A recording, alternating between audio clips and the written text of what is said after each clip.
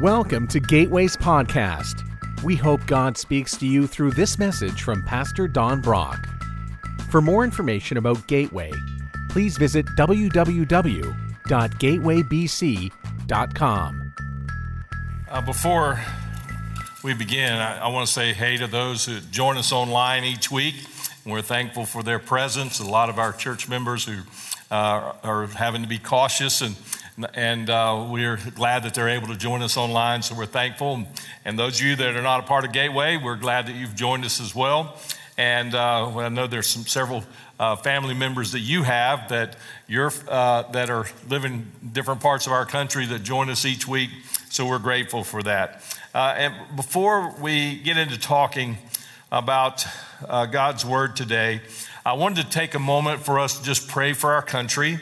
And this is beyond political opinions. We're not going to get into any of that. I think what happened at the Capitol this past week really put an exclamation point on the end of 2020 and all the unrest in our country.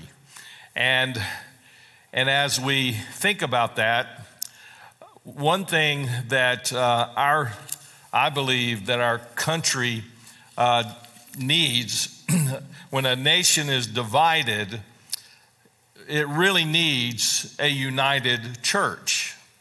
Now, the country may not realize that, but Jesus Christ and the church, because the church belongs to Jesus and it's the instrument by which Jesus put in place that Jesus and the church is God's answer for what ails a country and for what ails people.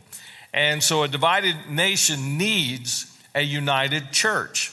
And this is why I love to spend time with pastors, even pastors of other denominations. And we don't talk about what divides us, we talk about what unites us. And it's always centered around the gospel. It's always centered around Jesus himself. And this is, and so as we are divided as a country, as all of you would agree with, we need to stand firm as a united body of God's people and stay focused on what the mission is that God has given us. And that is Jesus himself. And so I want us to pray for our country, for the unrest in our country, because it's not going to go away. And I pray that we will not lose sight of what our purpose is and what mission is that God has truly given us, because it transcends anything that's happening culturally and anything that's happening politically. God's purpose and God's plan for us stands the test of time. So let's pray. God, as your people, we pray for our nation, the wounds of our country that run deep, the scars that have been there for generations, the division that we see on a daily basis. And so, Father, as commanded in Scripture, we are to pray for all of our elected officials. And so as we pray for a new president that's coming into office, new Congress people that are coming into office, we pray that your Holy Spirit will quicken their hearts, something that only your Spirit can do. And Lord, I'm sure there's many of them that would even deny that there is a God. They cannot hide from your Spirit. And I pray for those elected officials that are believers, that you will just draw them deeper into a walk with you, into a prayer life, that they will take the hard stands that are necessary to take, that you'll give them courage and you'll give them words to speak. And Lord, I pray for every elected official that your Holy Spirit will bring great conviction into their hearts, that what they do is serious in your eyes, and that there is going to be a day of accountability, and that they will understand that the action that they take, the choices that they make, that not only are they held accountable by the American people, they're held accountable by a holy God based on what I read in Scripture. So I pray that you put that holy fear in them, and that they will begin to see things through your eyes.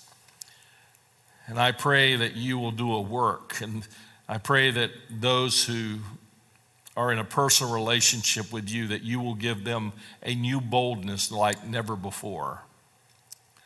So we as your people are commanded to pray diligently for our elected leaders. And we do pray for them. And Father, what this country needs is not different political agendas or different political operations.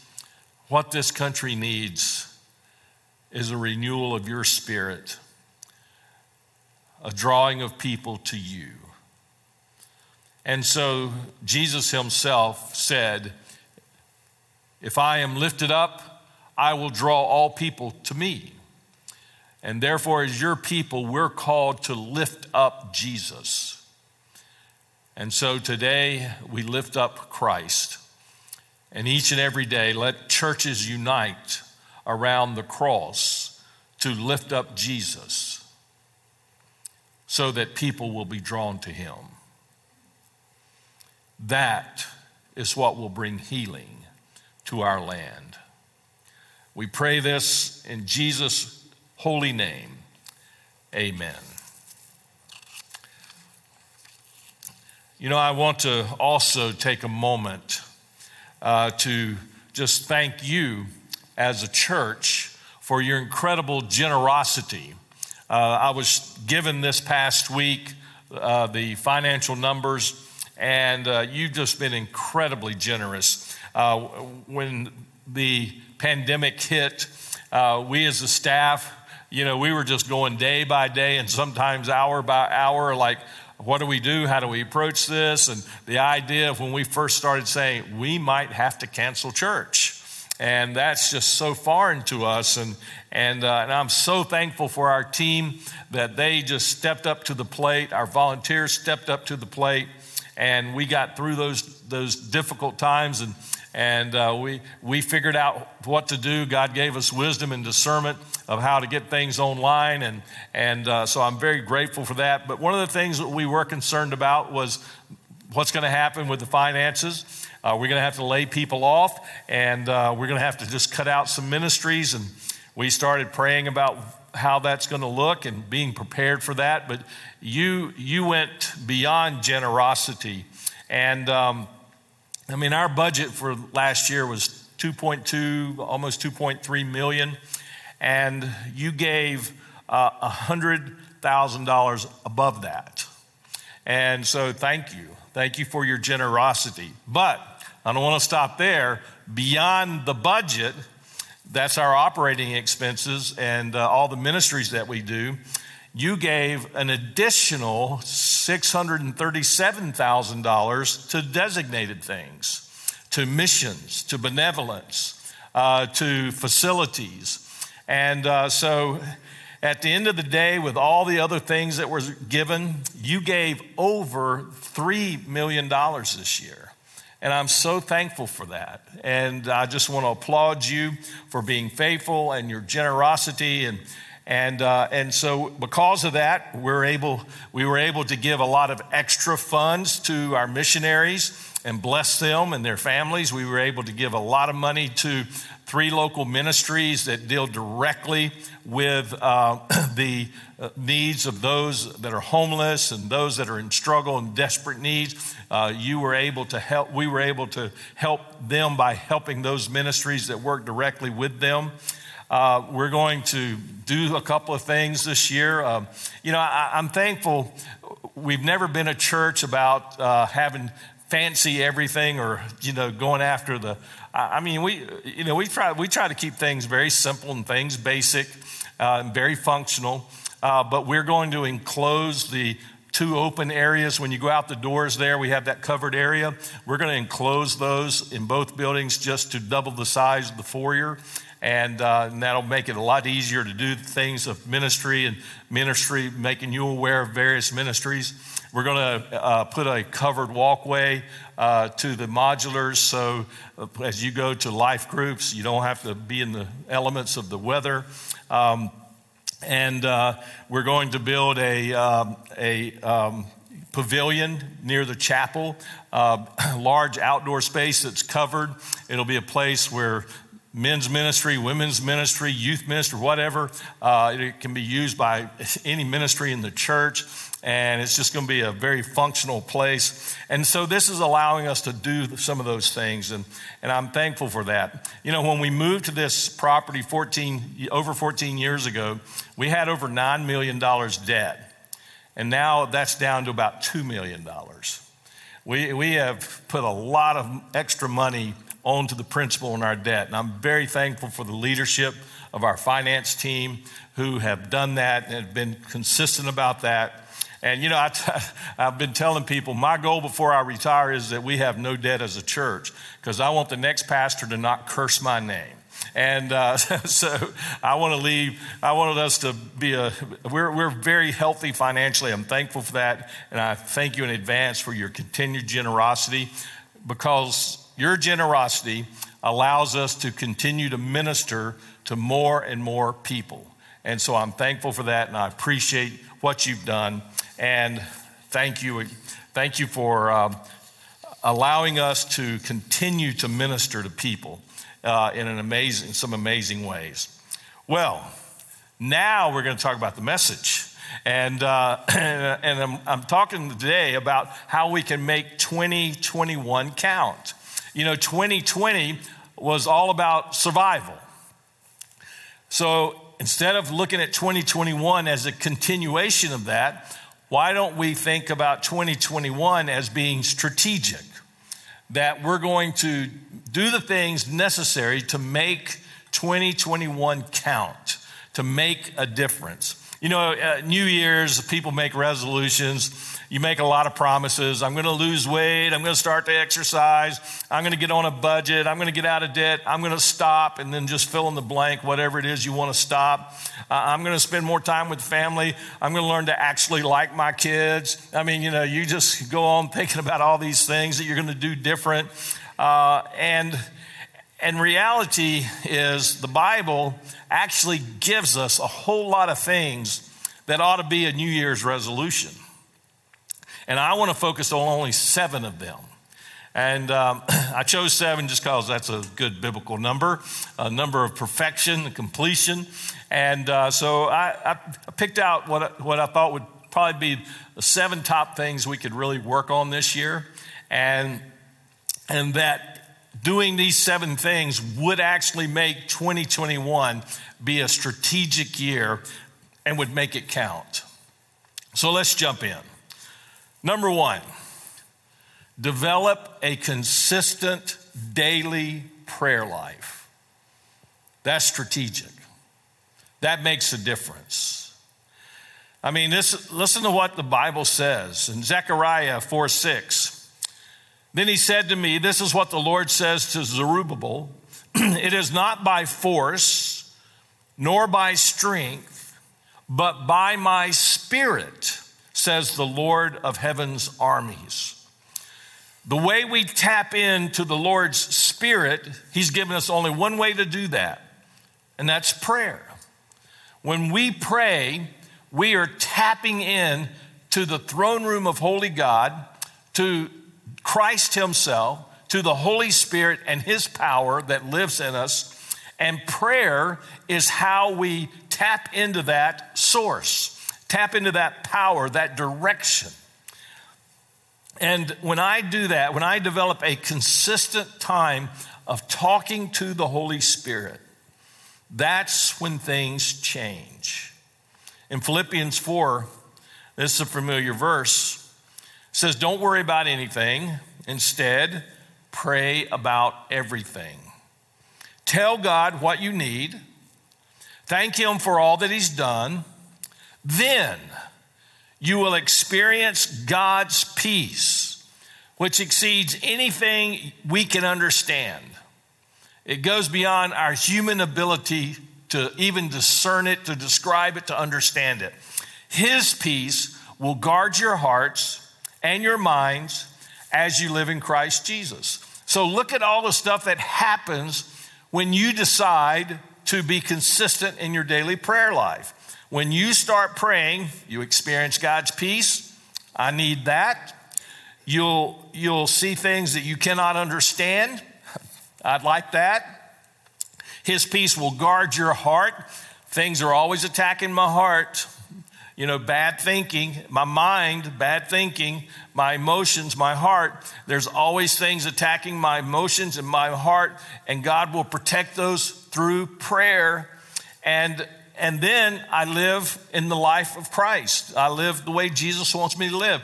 It all goes back to praying. So when I don't pray, then I don't have the peace of God. I don't have my heart guarded, my mind guarded. My life does not exceed beyond things I can understand. You see, when I live under my power, I can explain everything. When I live under God's power, I can't explain it. It goes beyond my ability to understand. So develop a consistent daily prayer life. I want to propose a question. What would happen if you substituted the time you spend on social media? Oh, I just got real personal, didn't I? And the time you spend watching Netflix. What if for 1 week you took all of that time and instead prayed? You think it'd make a difference? Well, based on God's word, it would change everything. What if you just did that for a week? You know what would begin to happen? Your mind would begin to be rewired. God would start changing that faulty thinking, the trash you've been putting in that mind, the emotions that have overwhelmed you. God would begin to filter that out. And He would begin to renew your spirit, renew your thinking, renew your emotions. And you start thinking differently. You start living differently. Even just after a week. But what if you did it for a whole month? Both my kids love to read. And one of the ways we did that when they were kids, we just did a challenge and said, hey, we're not going to turn the TV on for a whole year.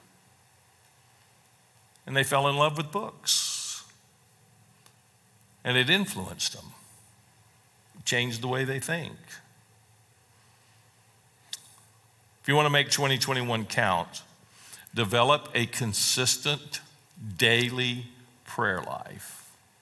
Number 2, love yourself spiritually. Now, the reason I say this is because of the second greatest commandment given. Jesus said, love others as you love yourself.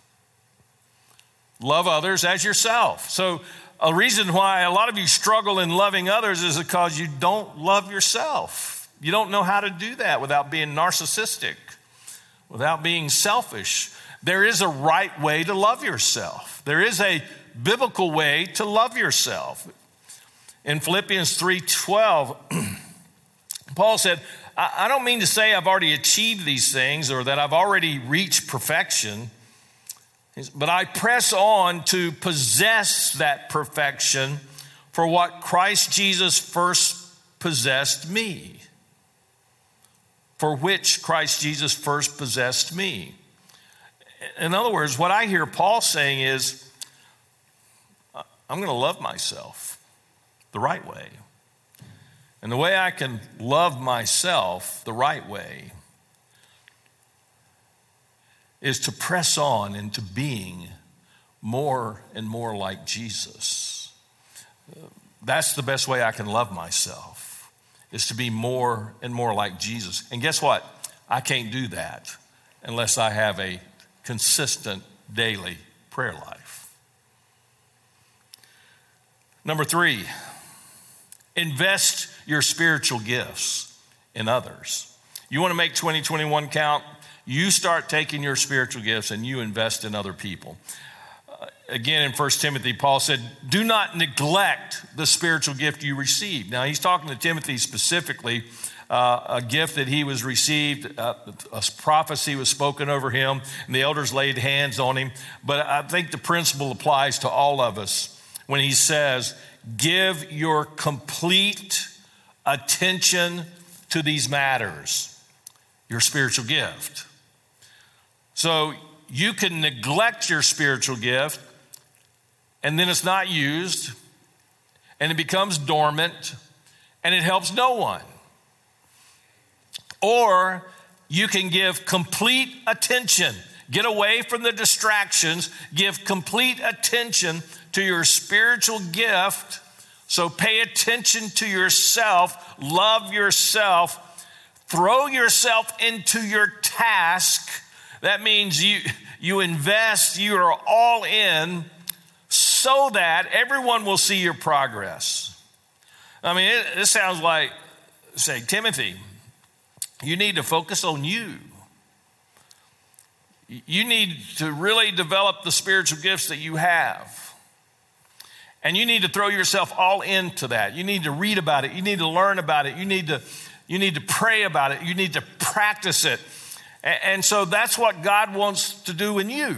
He wants you to really know exactly what your spiritual gift is, jump in with both feet, learn everything you can about it, then use it for the benefit of other people. Now that is making a difference. And you know the cool thing is, you don't have to worry about somebody else's spiritual gift. That's not your burden. But that's why you need each other. You see, I need your friendship, but I also need you and your spiritual gift. Because you and your spiritual gift brings more completion to my life. We complete each other. Now, I'm not talking about salvation. Only Jesus can do that. But as far as community and as far as believers, we complete each other through our spiritual gifts. Number 4, become intentional about sharing Jesus. Don't just do it haphazardly or whenever an unplanned opportunity happens. Yes, when those unplanned opportunity happens, yes, you share. But we need to be intentional about this. Listen to what Paul said. He said, when I'm with those who are weak, I share their weakness. In other words, I don't sit there and condemn them. I don't sit there and say, oh, I don't have that problem. I'm much better than you. I mean, he says, I sit there and empathize with them. He says, for I want to bring the weak to Christ. My goal here in this relationship is to introduce them to Jesus. So I connect with them on their level with what their struggles are. Not that he goes and does it with them, but rather he doesn't condemn them or judge them. He says, I try to find common ground with everyone, doing everything I can to save some. Now, here's how I see this verse. I'm going to find out what they're interested in. And I want to find common connection. If they like to hunt, I'll go hunting with them. If they like to tinker around cars, I'll go get in the garage with them and tinker around cars with them. If they like to go fishing, I'll learn how to fish and go fishing with them. If they like to work out in the gym, well, they'll have to find somebody else. But I'm going to be intentional about building a relationship with them. I'm going to find things that they're interested in. I'm going to connect with them on their level, their interests, so I can get to know them. Because the better I get to know them, the easier it will be for me to bring Jesus into the conversation. Basically, Paul's saying, I want to earn the right, the privilege to tell them about Jesus. And the best way I know to do that is to show them I care about them first. I'm not trying to get another notch on my Bible. I care about their soul so much that I'm going to be very intentional about building a relationship with them. So become intentional about that. Number 5, make the tough decisions to do God's will. Now, listen to this. Paul said, and now I am bound by the Spirit to go to Jerusalem. The Holy Spirit was leading him there. I don't know what awaits me, except that the Holy Spirit tells me in city after city that jail and suffering lie ahead. What a motivation. But my life is worth nothing to me unless I use it for finishing the work assigned me by the Lord Jesus. The work of telling others the good news about the wonderful grace of God. So here's what Paul's saying. The Holy Spirit led me to this city, and he told me, now, Paul, get ready. On this journey, you're going to get bit by a poisonous snake. You're going to shipwreck. You're going to get thrown in jail. You're going to get beaten. You're going to get mocked. But don't worry, everything's going to be fine. Now, what a motivational speech from the Holy Spirit. Paul, this is going to be tough. So Paul had to make a tough decision. Am I willing to complete the task that God has for me, the one that Jesus gave to me personally, even though it's going to cost me dearly? I mean, it's going to cost me. So doing things that are easy, well, they're easy to do. But doing things that are tough and being warned in advance is going to be tougher than you think. You have a tough decision to make. Am I willing to risk building a relationship with somebody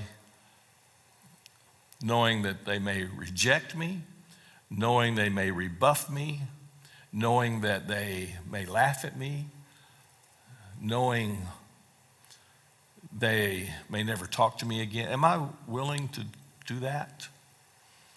You got to make a tough decision from time to time when it comes to God's will. Am I willing to pay the price? Am I willing to say no to so many other things that are fine and good, but am I willing to deny that stuff for myself in order to do God's will? Am I willing to do the tough stuff? If you want to make 2021 count, you're going to have some times this year where you're going to have some tough decisions. Number 6, confront debilitating patterns of sin. That's not easy. I mean, I know how it is for most everybody. You struggle with that one thing, whatever it is. Now, the Bible gives us some guidance on this. In Hebrews 12, it says, since we are surrounded by such a huge crowd of witnesses to the life of faith, let us strip off every weight that slows us down, especially the sin, singular there, that so easily trips us up, especially that one thing that I hate it and I keep doing it. And I despise myself after I do it. It's like you pray, God, forgive me for doing that again. And you're also praying, and forgive me for when I do it tomorrow. Because you know that's the pattern. And no matter how much you hate it, you keep falling into it. And so Paul was basically saying, hey, you got a whole bunch of people interceding for you. You got Jesus. He's interceding for you. You've got all these other believers who've gone on before you that are in heaven now, and they're interceding for you. You have the Holy Spirit living in you that teaches you even how to pray when you don't know how to pray. So you got a whole bunch of people on your side cheering you on and rooting for you. So be encouraged by that. And this applies specifically, based on what I'm reading here, to that sin that so easily gets you. And then there's a warning in 1 John.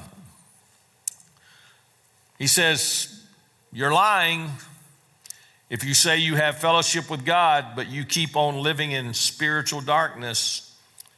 You're not practicing the truth.